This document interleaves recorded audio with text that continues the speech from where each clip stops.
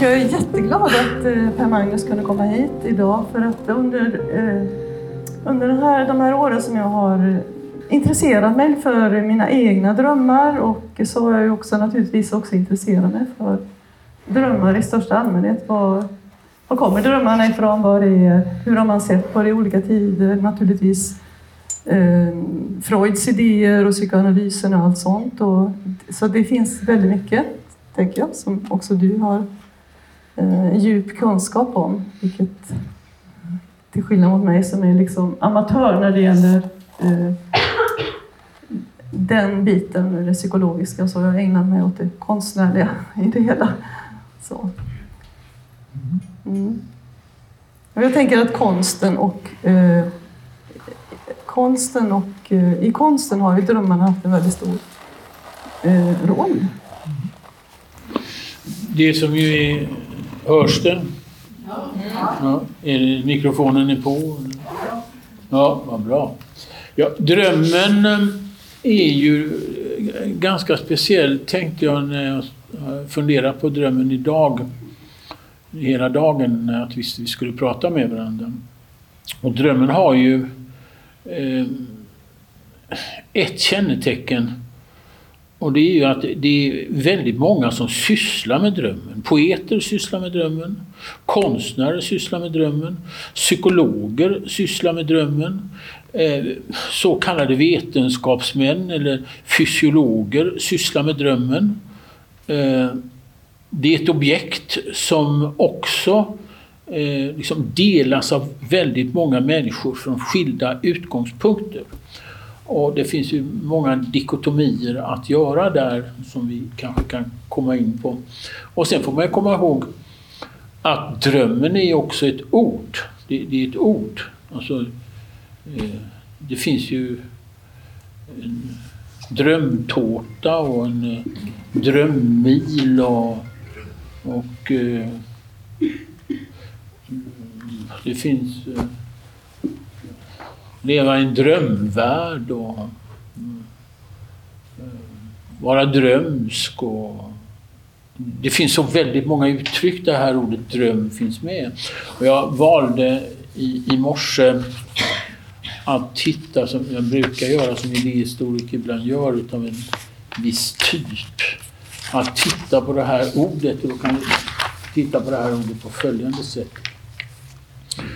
Ordet dröm kom till det svenska språket alltså innan, kan man säga, boktryckarkonsten kom. Alltså det är när man daterar det, så ser man ordet dröm, drömma och drömmare. 1520 brukar man ange i encyklopediska verk om det här ordets historia på svenska. Så det betyder då att det kan man då säga, eftersom det är då knutet till boktryckarkonsten som är då på 1400-talets mitt utav Johannes Gutenberg, så vet man då också om att så fort det finns skrivet material så finns också ordet dröm. Det ligger liksom i människans natur att man kan inte låta bli att avstå ifrån ordet dröm. Sen kommer det ju då i helt andra, och man kan ta en sådan sak som då är naturligt och som du också nämnde, Carina, det är ju ordet drömtydning. Och då är det ju en paradigmatisk skifte då, för att då betyder det någonting annat. Det ordet är Traumdeutung, som är Freuds namn på boken som publicerades den 4 november 1899, är ju då ett annat sätt att konceptualisera och skriva om drömmar och anta ett antal utgångspunkter för vad en dröm är. I Sverige kom ordet så sent som 1922, ordet drömtydning, och det tror jag det sammanhänger med att Freuds bok Drömtydning publicerade på svenska först 1927, 27 år efter. Så att det finns, och sedan finns det ju då i det här med dröm i helt andra som de här encyklopediska verken brukar ta upp. I idrottens värld så finns det något som heter, som jag lärde mig exakt, jag har hört det många gånger men jag känner inte så väl till det, drömmil. Och en drömmil är att springa en engelsk mil på under 4 minuter. Då har man gjort en drömmil. Och så finns det liksom andra sådana här formuleringar. Så ordet har liksom, ingår i skilda sammanhang, har en lång historia och betyder väldigt olika saker för olika människor. Bara ordet som sådant.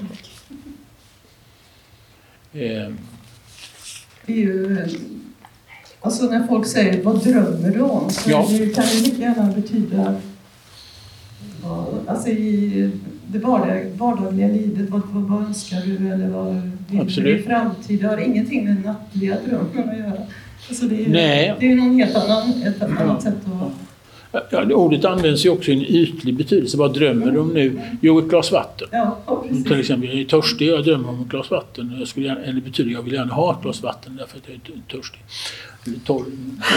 Och sedan är det naturligtvis som ju din bok väldigt väl, och det är en väldigt vacker och intressant och djuppsykologisk bok, vilar på dröm.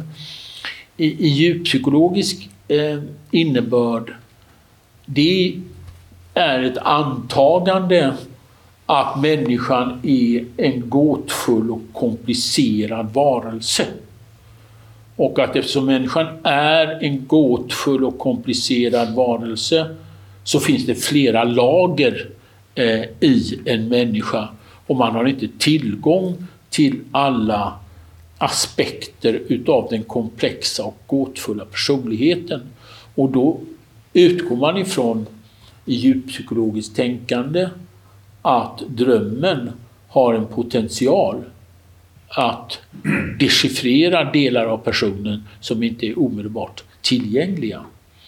Och därmed blir drömmen i det perspektivet någonting annat än att jag drömmer om ett glas vatten, utan då blir det ett objekt som har potential, jag skulle säga potential, att förstå så mycket mer om människan som människan själv inte kan alltid formulera om sig själv. Man kan ju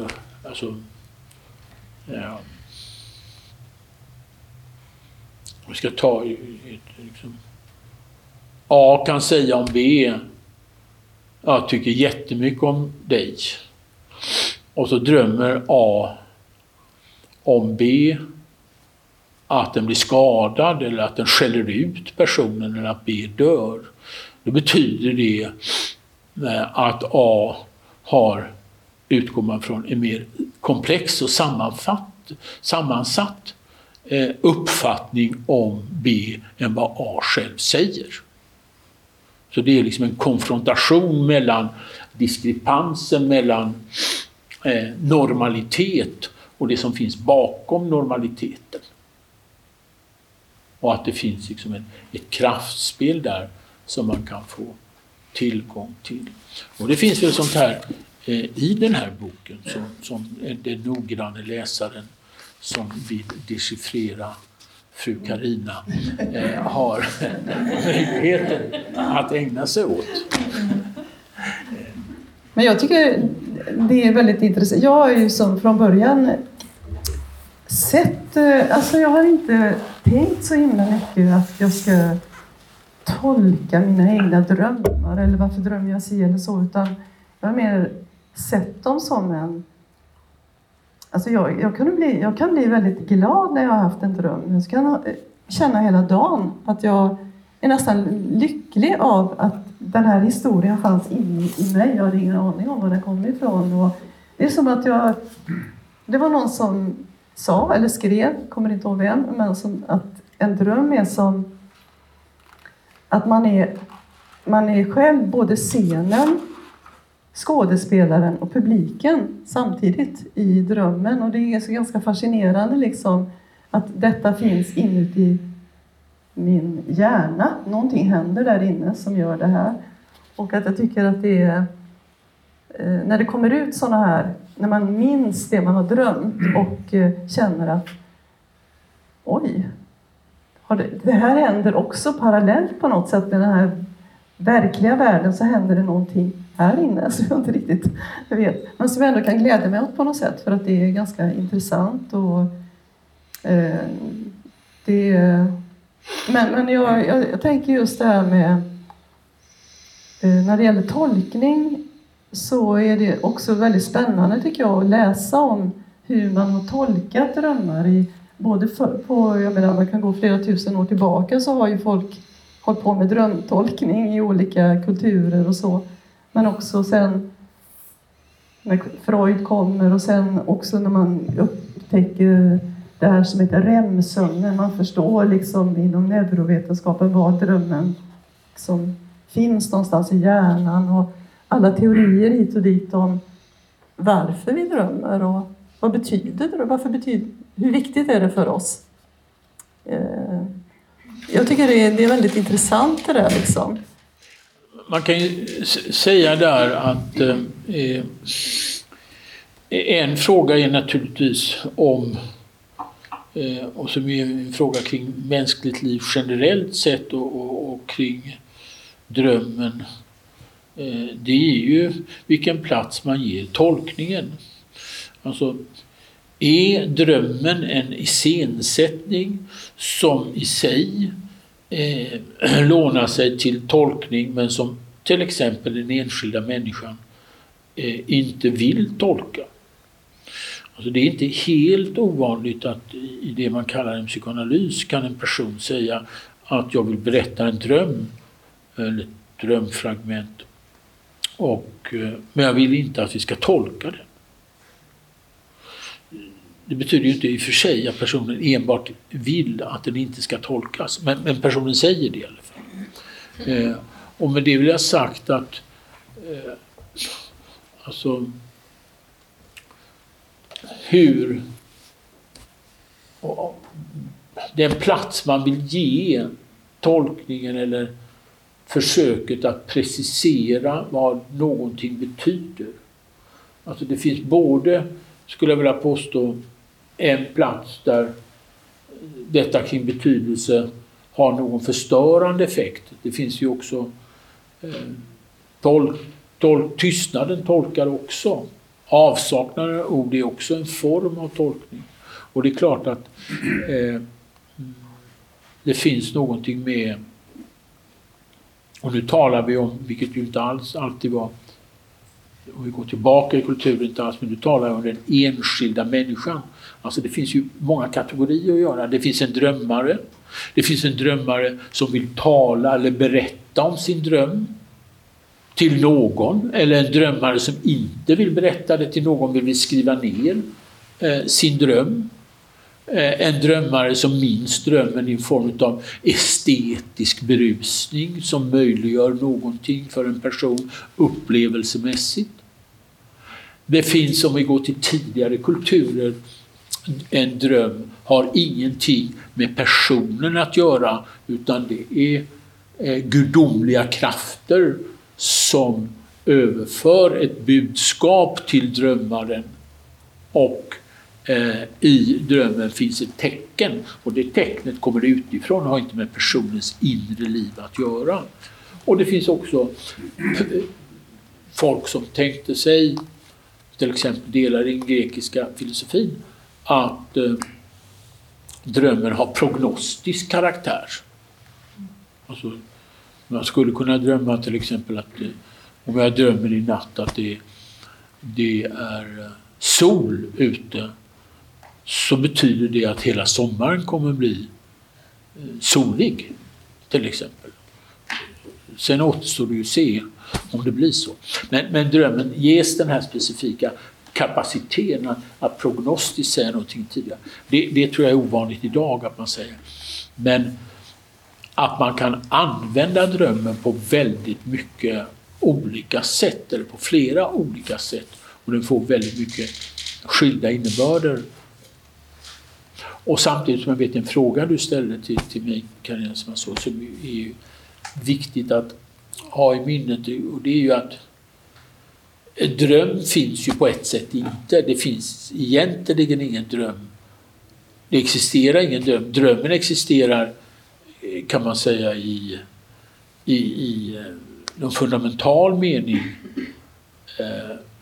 när man antingen skriver ner drömmen eller berättar om drömmen.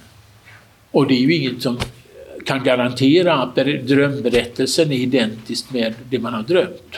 Det är ett försök att berätta om det man har drömt.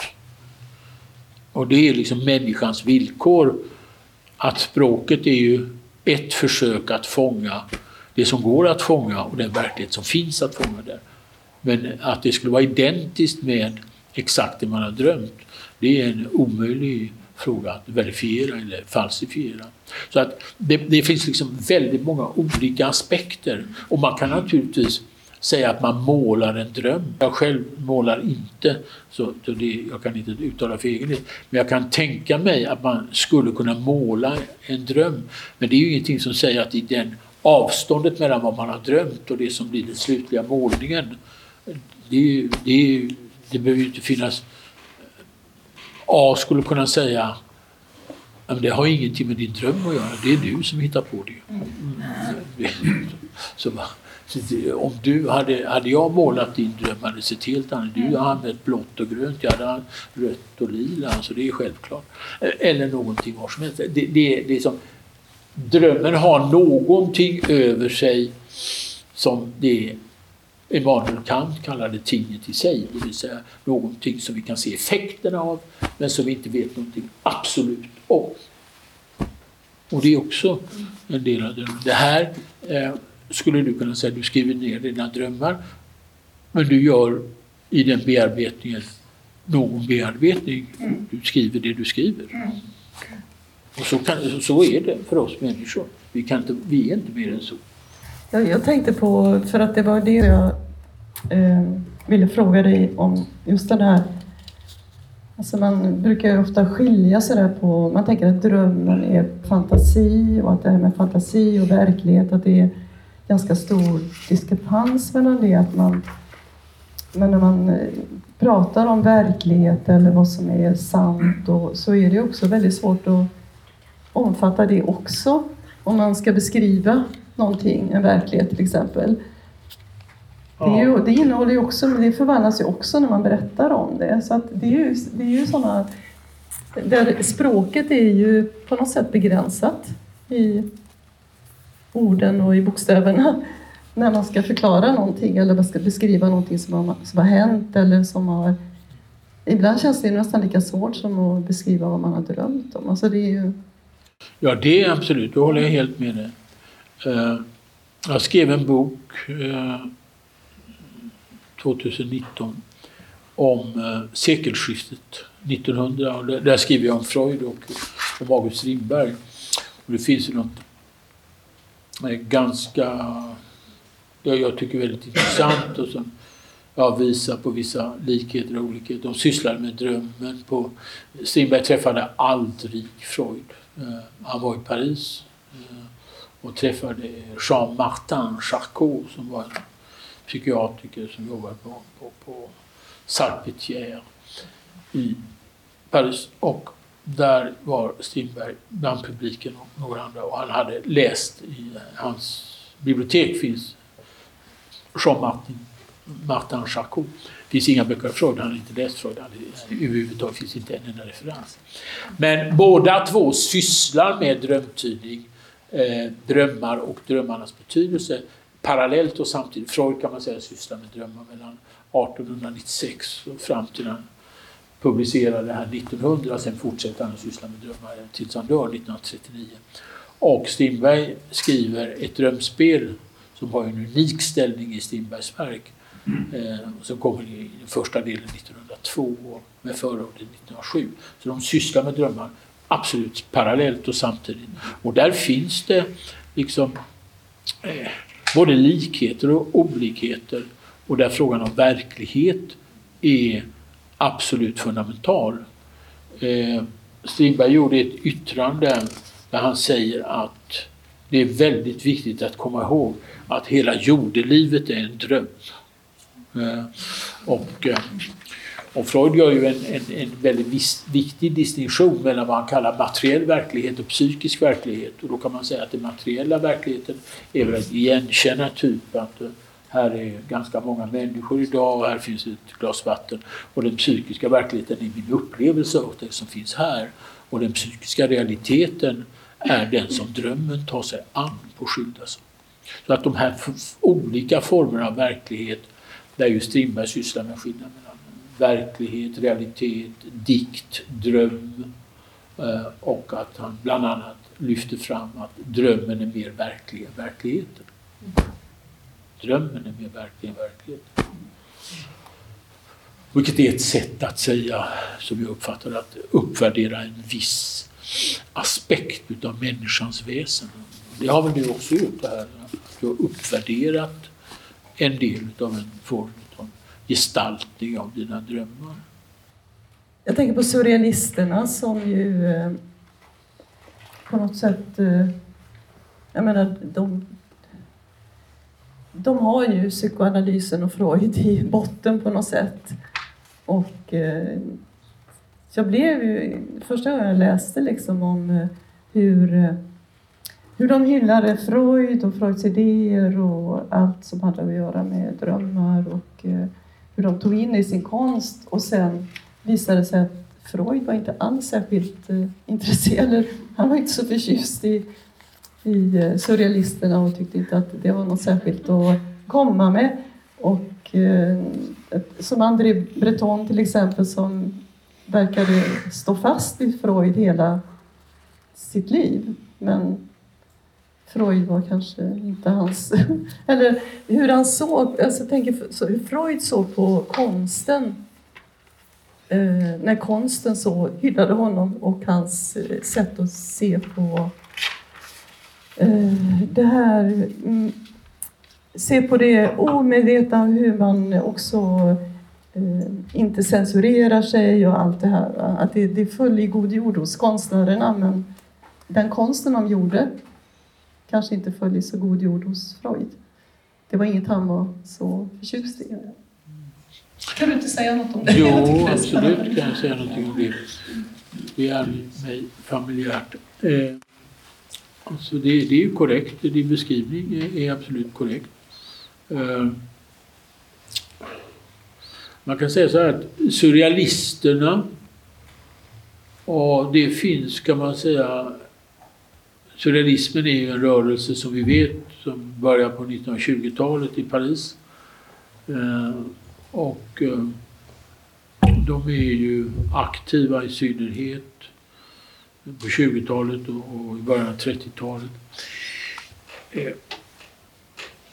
Sedan finns det, skulle jag vilja påstå, efterföljare till surrealismen på lite olika sätt. Och det handlar precis om det som vi har talat om. Och det är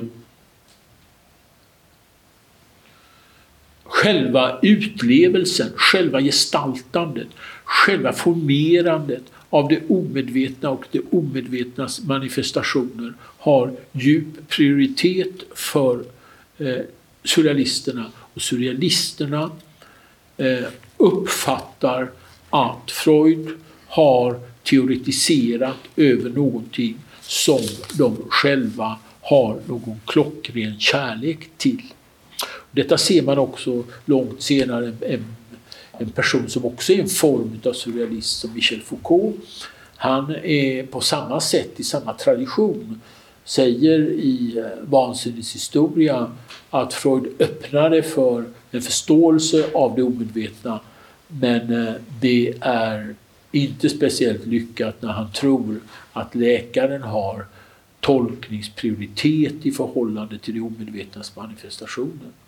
Freud, som var han har liksom två sidor, Freud, kan man säga. Den ena sidan är att det är en ganska konventionell borgerlig man med tydliga gränser och en person som är liksom en seriös läkare, konventionell, gift och har 6 barn och formerad i det vidska samhället med vetenskapliga och naturvetenskapliga ideal. Och sen har han en annan sida, och den sidan är att han är djupt fascinerad utav människans djupa själsliv och de både destruktiva och gränsöverskridande manifestationer av det mänskliga själslivet. Till exempel att i drömmen upphävs rumskategorin och tidskategorin. Och det är angeläget för honom och det är viktigt för honom att försvara den psykiska realiteten. Men när dessa personer kom och besökte honom 1938 i London när han hade flytt på grund av nazismens barbari, så kände han sig främmande för dem. Han fattade inte riktigt vad är de ute efter. De är liksom inte vetenskapsmän på det sätt som jag tänker mig att jag själv är. Men det här kan man säga bryter i väldigt stor utsträckning fransk psykoanalys och det som är representerat av Jacques Lacan, som är född 1901 och dog 1981 och var verksam i Paris från 1953 och fram till hans död som privatpraktiserande och teoretiker.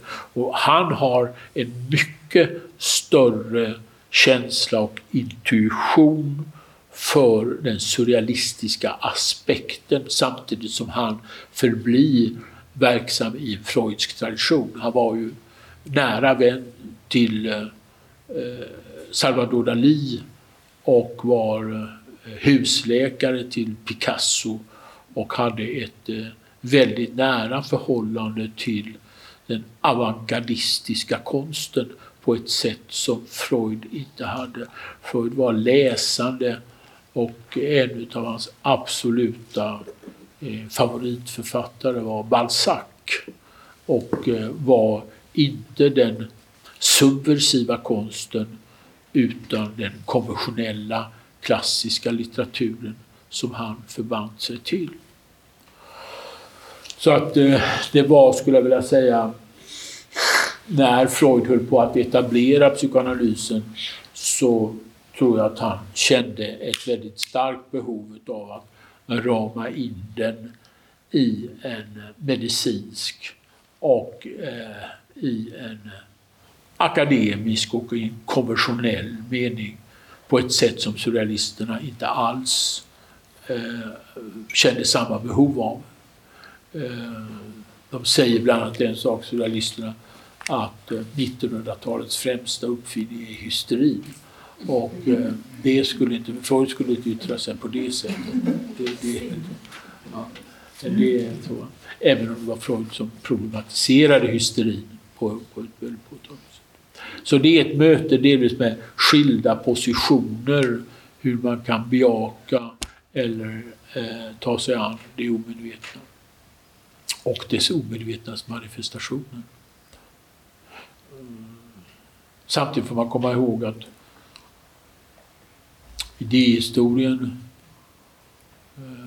är ju alltså hela den här, alltså psykiatrin är ju en ganska ung vetenskap. Man brukar datera psykiatrin till de första läroböckerna i psykiatri kom 1805 av amerikanska. Den första professuren i psykiatri kommer på 1870-talet. Man disputerar i Uppsala på 1870-talet. Men, och i Lund strax efter. Här i Göteborg är det väldigt länge sedan. Här i Göteborg kom den första professuren i psykiatri 1953. Så det är alldeles i nutid. Men alltså det har funnits i så fort man har tagit sig an, för att använda sig av Foucaults begrepp, galenskapen, les fous, l'histoire de la folie, så möter man nödvändigtvis den här gåtfulla, revolutionära, överskridande, transgressiva, regressiva momentet i människan. Och det i Freuds fall insisterar han på att det här går att förstå, det här går att tolka, det går att ge en innebörd åt detta. Medan surrealisterna är mycket mindre intresserad av att låsa fast det omedvetnas manifestationer i en ensidig tolkning. Lacan använder sig av någonting, skulle man kunna säga, en form av surrealistisk läsning av psykoanalysen, och hamnar inte heller på den platsen att han till varje pris ska fastslå det omedvetnas innebörd. I Sverige fanns det ju till exempel en kombination av de här sakerna i en kulturtidskrift som heter Spektrum, som gavs ut mellan 1931 och 1933. Och där fanns det ju konstnärer, konstnärligt begåvade personer och psykoanalytiker som hade ett gemensamt kulturellt projekt. Det fanns bland annat då den olyckliga och begåvade Karin Boye, och det fanns också den förnämliga skribenten här i Göteborg, Erik Mesterton. Och det fanns också Per Henrik Törngren som var läkare och psykoanalytiker i Stockholm. Medan Erik Mesterton var här och Karin Boye var i Stockholm, i Alingsås och i Göteborg och i Berlin. Hon är begravd på Östra kyrkogården.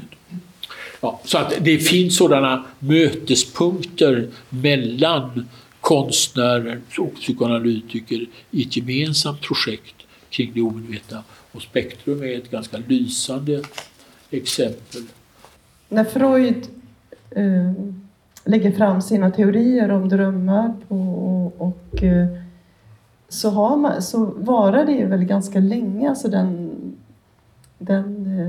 det sättet att se på drömmarna, och sen hur man idag inom vetenskap. Jag tycker det är så ganska spännande att läsa sådana här lite populärvetenskapliga artiklar som kommer lite då och då om nu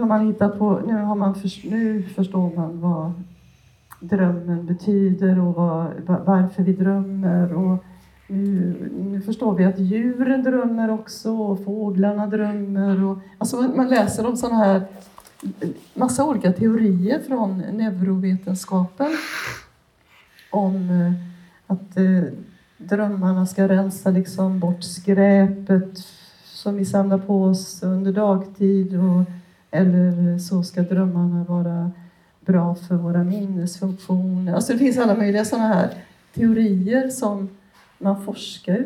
Det verkar som man forskar väldigt mycket på just varför vi drömmer och hur vi drömmer och var i hjärnan drömmarna liksom bildas.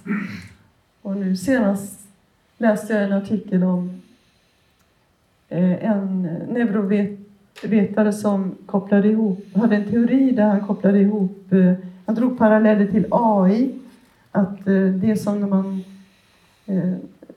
när man programmerar AI idag, så matar man in en massa information som då ska göra att den här AI kan utföra vissa saker. Men det kan också bli för mycket av rätt information, så att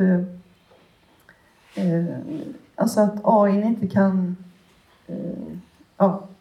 tänka vidare på något sätt. Och då jämför han med att då måste programmerarna sätta in något brus på något sätt. Någonting som är fel, någon felinformation. Och den här neurovetaren menar på att det är så drömmen kan fungera hos människan. Att den på något sätt placerar in något brus i oss som gör att vi då kan hantera liksom verkligheten. Alltså jag tänker att det kommer sig jättemycket olika teorier, men att det ändå på något sätt kanske ändå tangerar Freuds idéer om när han analyserar sina egna drömmar till exempel, och att man är tillbaka, så att det blir som en sån här cirkelrörelse, att det är inte så att det vänder sig bort från det, utan att det kommer tillbaka till det. Ja. Jag ska berätta en rolig anekdot. Här fick jag väldigt lust att berätta. Det ska jag göra. Men innan det ska jag säga någonting annat. Jag kan säga så här att man får komma ihåg en sak. Det finns en oerhört enkel banalitet att konstatera, och det är att folk som inte sover och därmed inte har tillgång i allmänhet till drömmar, de får det problematiskt. Alltså. Det är himla problematiskt att inte sova för människor. Och drömmen är någon form av skydd och garanti för att sovandet kan bestå. Och ofta är det ju så att i samband med starkt psykiskt lidande och olika sammanbrott av skilda slag, de brukar väldigt ofta karaktäriseras av att sömnen och drömmandet har upphört. Drömmen har också, sovandet har en vital mänsklig funktion för vår överlevnad och för vårt välmåendes skull. Men nu ska jag berätta en anekdot. Och som är en fråga som ju finns väldigt påtagligt inskriven och som vi har redan talat om. Och som har väl någon kanske provokativ inslag, och det är: betyder drömmar någonting? Eller har någon betydelse? Säger drömmen någonting om mig eller om min situation? Och då finns det biologiska forskare som insisterar och uppfattar sig nog vara starkt vetenskapligt förankrade, som hävdar att en dröm har ingen betydelse. Den betyder ingenting. Punkt slut. Och det, så har man ofta några apparater som man visar och så lite pilar upp och ner. Och det rör på sig hit och dit. Och då var det en gosse som... Jag har jobbat som universitetslärare i många år. Många decennier. Och då var jag på psykologutbildningen. Och då hade jag någon kurs där. Och då sa den här killen till mig att han hade fått reda på att drömmar inte betyder någonting. Och eftersom jag är van vid den där miljön så vet jag ju om att man ska inte liksom säga då till mig, de betyder någonting eller så. Det blir bara fel. Och då sa jag väl något diplomatiskt. Så kan man säkerligen tänka. Det finns många som tänker så, och det finns också personer som tänker andra saker. Det är blandad kompott, som vi brukar säga. Och då tror jag att han blev liksom något, den här psykologstudenten, förbannad på något sätt på mig. Och tyckte nog att jag skulle ha sagt liksom till mig att det betyder. Och då sa han till mig så här: för fan, sa han, kan du berätta för mig varför varje gång jag ska spela fotboll så drömmer jag om att jag gör mål? Betyder inte det någonting? Sa han. Och då sa jag som diplom, jo, det tror jag faktiskt att det är. Så att det kändes ju som liksom, det var inte allt för provokativt att gå med på det. Att den här fotbollsspelaren var upptagen intrapsykiskt av sina aktiviteter som fotbollsspelare. Frånsett att han var psykologstudent. Och det är klart att det är en fråga på vilket sätt man kan förstå en dröm, hur man kan göra någonting av en dröm och hur man kan öppna någonting. Lacan har en vacker formulering när han säger att en tolknings yttersta syfte är som att öppna ett fönster. Att någonting som är instängt ska komma ut. Och för att det som ska komma ut som är instängt behöver man kanske inte tolka så mycket, utan man kan tolka väldigt sparsamt och utan att vilja fastslå en exakt betydelse, men man kan peka ut ett av de ord som en person använder eller något sätt att dela upp drömmen i olika passager. Det finns en känslighet för det. I den grekiska kulturen, när det var Cicero i kölvattnet av den grekiska kulturen, har ju en som idag jag inte tror man kan se på det sättet, Freud såg det inte heller så, men då finns det i den kulturen föreställningen om väldigt skickliga drömtydare. Och de är lärda, boklärda, de har lokal kännedom om där personen lever, geografin, historien, och de lär sig så mycket som möjligt om den här enskilda personen som drömmer. Och då blir det en form av kunskap, ackumulerad position som en människa upptar då som drömtydare. I Freuds fall så är det ju mycket mer en fråga om ett samtal. Va? Man samtalar med varandra, och fundamentet där är ju vad det Freud kallade analysanden eller patienten kunde associera, som kunde själv delta kraftfullt i själva tolkningsarbetet, och det är inte någon som utifrån berättar vad drömmen betyder, utan det är själva interaktionen mellan två personer som mening och öppnandet av de låsta fönstren kan bli möjligt. Det är väldigt ganska underhållande att läsa när Freud tolkar sina egna drömmar. Jag tänker det är ju som en vindlande tankegångar, och som kan vara ganska... det är roligt att läsa. Ja. Just för att just det här att öppna upp. För det är kanske det som tilltalar, i alla fall mig som konstnär, så där, att det är det man på något sätt brottas med. Att öppna upp saker, att inte stoppa sig själv för tidigt. Och det tror jag nästan alla som... Det finns ju många konstnärer som sitter här i publiken och som säkert känner igen sig just i att det är lätt att man stoppar sig själv för tidigt. För att man tycker att nej, men det blir inte bra så här.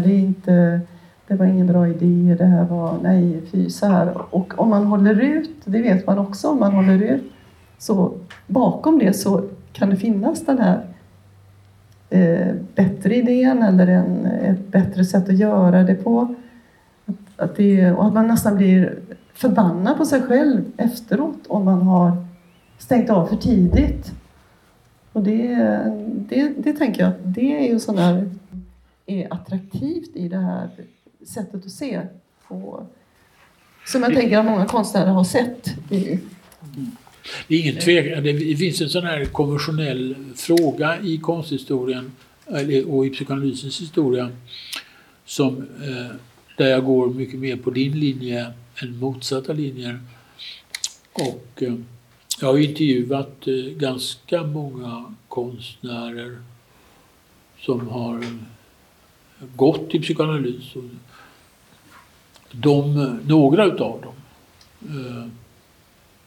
ställde sig frågan om ett psykoanalytiskt arbete skulle hindra dem från sin konstnärliga verksamhet, eller om det skulle möjliggöra någonting kring konstnärskapet. Jag tror att det finns en form av brödraskap eller systerskap mellan konst och psykoanalys som är ganska naturligt och som många människor... Jag talade, och det har jag redovisat skriftligen så det är ju inga hemligheter, jag talade med Vilgot Sjöman som var filmregissören, och han gick i analys hos en person som heter Carl Lesche, som jag har skrivit om i olika sammanhang, bland annat i avhandling i historia. Och Vilgot Sjöman berättade för mig att han hade kunnat genom sin psykoanalys så arbetar han med saker och ting som han tyckte var angeläget på olika sätt. När Carl Lesche tog längre semestrar under sommaren och Vilgot Sjöman inte kunde gå analys, så var han så fruktansvärt kreativ som han aldrig hade varit under den här abstinensperioden och han inte kunde gå där. Och han tillskrev det här analytiska arbetet. Flera utav hans mer framstående filmer. Så att det finns ett möte där, tror jag, som fungerar. Norén, det är flera svenskar som är kända konstnärer. Bergman har gått igenom det på sitt sätt. Och Norén på sitt sätt. Det är många andra, Karin Boye naturligtvis. Och flera andra som tillhör det. Gunnar Ekelöf.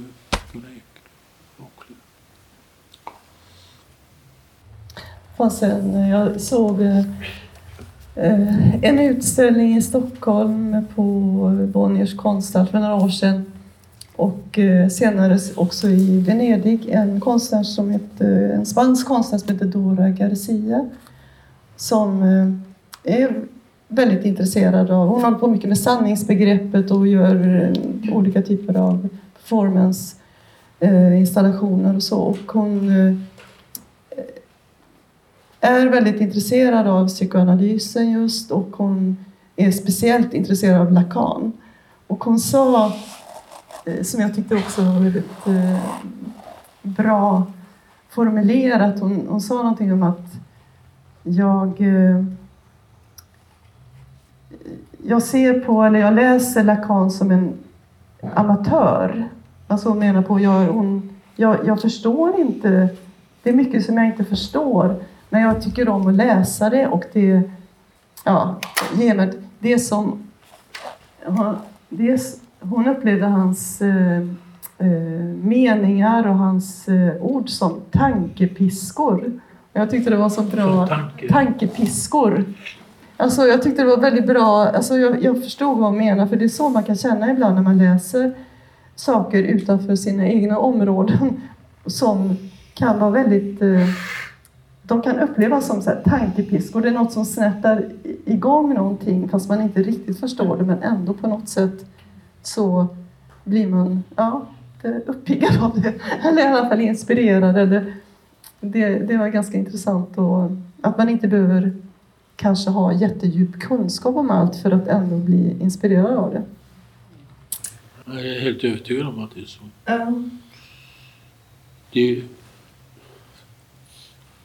Alltså att läsa någonting som man förstår till viss del och inte fullt ut är ju, antingen kan man ju resignera och ge upp inför det, eller så är det ju en stimulerande erfarenhet som driver på någonting. Och alla de stora författarna och alla de stora filosoferna, och dit man måste då räkna Lacan, har ju texter som är sammansatta och komplexa, men som också gör att det finns någonting som förenklingarna inte når fram till. Vi lever ju i en epok där saker och ting förenklas alldeles förfärligt, och att det då finns texter som försöker att upprätta komplexitet är, som jag uppfattar, en stor tillgång, även om man inte förstår allt. Jag kan säga en annan sak som har indirekt med det att göra, som du säger eller frågar om.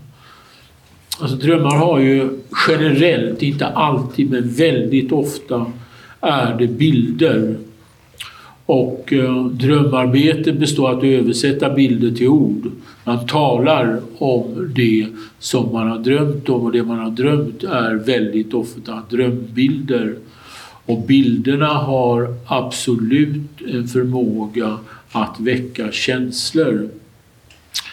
Sen kan man ju säga att de bilder som kommer i en dröm har det som Freud kallade dagsrester, det vill säga, om vi då översätter dagsrester i det paradigm som du gav ett uttryck för, så har man ju någon känsla från dagen som man för med sig in i drömmen. Och därmed skulle jag vilja säga att det finns väl någon form av dialektiskt förhållande mellan den känslomässiga utgångspunkt som skapar drömmen och den konflikt som finns närvarande i drömmen. Den är med som drivkraft, och å andra sidan de bilder som drömmaren skapar har potential att väcka känslor. Det finns ju ett ord som ju är närvarande, som har funnits i historien sedan Leibniz, alltså slutet av 1600-talet. Och han kallade det la petite perception. Och det omedvetna, som är någonting som finns närvarande på hela 1700-, 1800- och 1900-talet och idag, det är ju för mig en metafor för att det innebär att förlora sin kontroll, som ju är någonting som jag tror väldigt många människor längtar efter att göra. Alltså det omedvetna och därmed drömmen öppnar upp för att en annan verklighet, precis som jag tror att en viss form av fungerande konstnärskap öppnar upp för en aspekt av det mänskliga livet som inte finns närvarande i vardagen. Och det finns någon kontrast mellan en viss form av rutin och vardag och en annan sida som bryter den. Och det omedvetna har någon potential att göra det. Och föreställningen att man kan styra det omedvetna, det tror jag är ett delirium. Det tror jag är precis det som inte går att göra. Men jag kan tänka mig att det finns människor som föreställer sig att det skulle gå. Det finns en rikedom i att förlora kontrollen och våga förlora kontrollen. Och det är naturligtvis också relevant både för konstnären, det är relevant för författaren, det är säkerligen relevant, och det är relevant också för texttolkaren, det är relevant för personer som vill uttrycka någonting, och det är också relevant i samtalet mellan människor, och det är naturligtvis också relevant för kärlek och sexualitet, där själva förlusten av rutinen, av det som har att göra med kontroll är någonting i grunden svårt att uppnå, men av stor betydelse att ha någon kontakt med. Psykiatrins svar på människor som inte har kontroll, det är att medicinera dem.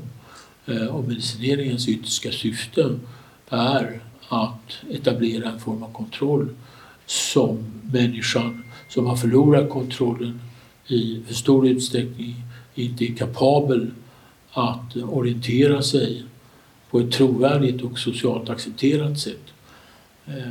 På ont och gott kan man säga att väldigt många människor är tillräckligt lydiga och är underkastade normalitet och vanor i en utsträckning som gör att samhället går vidare i all sin tråkighet. Så att det är alldeles självklart på det sättet att man har, när jag läste psykologutbildningen så jobbade jag som mentalvårdare på helgerna. Jag åkte ut till Lillhagens sjukhus och jobbade där på röd lista från 7 till 21 lördagar och söndagar. Och där finns ju en uppsamling människor som har förlorat kontrollen på olika sätt. Och deras, den psykiatriska uppgiften blir ju att försöka eliminera den här kontrollförlusten som är destruktiv för dem själva och destruktiv för andra människor. Det finns ju någonting som psykiatriker har som uppgift att skriva, det är ju vårdintyg. Vårdintyg är ju ett tecken på att nu har det gått över styr helt enkelt. Det är för lite kontroll här, det är för lite normalitet, det är för lite lydnad, det är för lite respekt för sig själv, det är för lite respekt för andra människor. Det är kontrolllöst. Men väldigt många människor, det är det som Freuds patienter i stor utsträckning var. Det var personer som var kontrollerade och som led av sitt sätt att kontrollera sitt inre explosiva liv. Och jag tror att den intellektuella uppgiften, den konstnärliga uppgiften och därmed också livets uppgift är på något vis att våga hålla någonting öppet och att utsätta sig för en form av risk. Och sen är det precis som du sa, att vissa människor ska inte utsätta sig för risker och bör undvika ett riskbeteende därför att det får för katastrofala konsekvenser för dem. Men för oss andra som inte har den typen av erfarenhet med oss så är det absolut helt avgörande att som människa, som subjekt, som i mitt fall skribent eller som konstnär, att våga utsätta sig för en form av kontrollförlust. Och det kan man ju liksom göra på lite olika sätt. Va? Men att det finns någonting i människan själv som måste öppna för det och våga öppna för det. Det är jag helt övertygad om.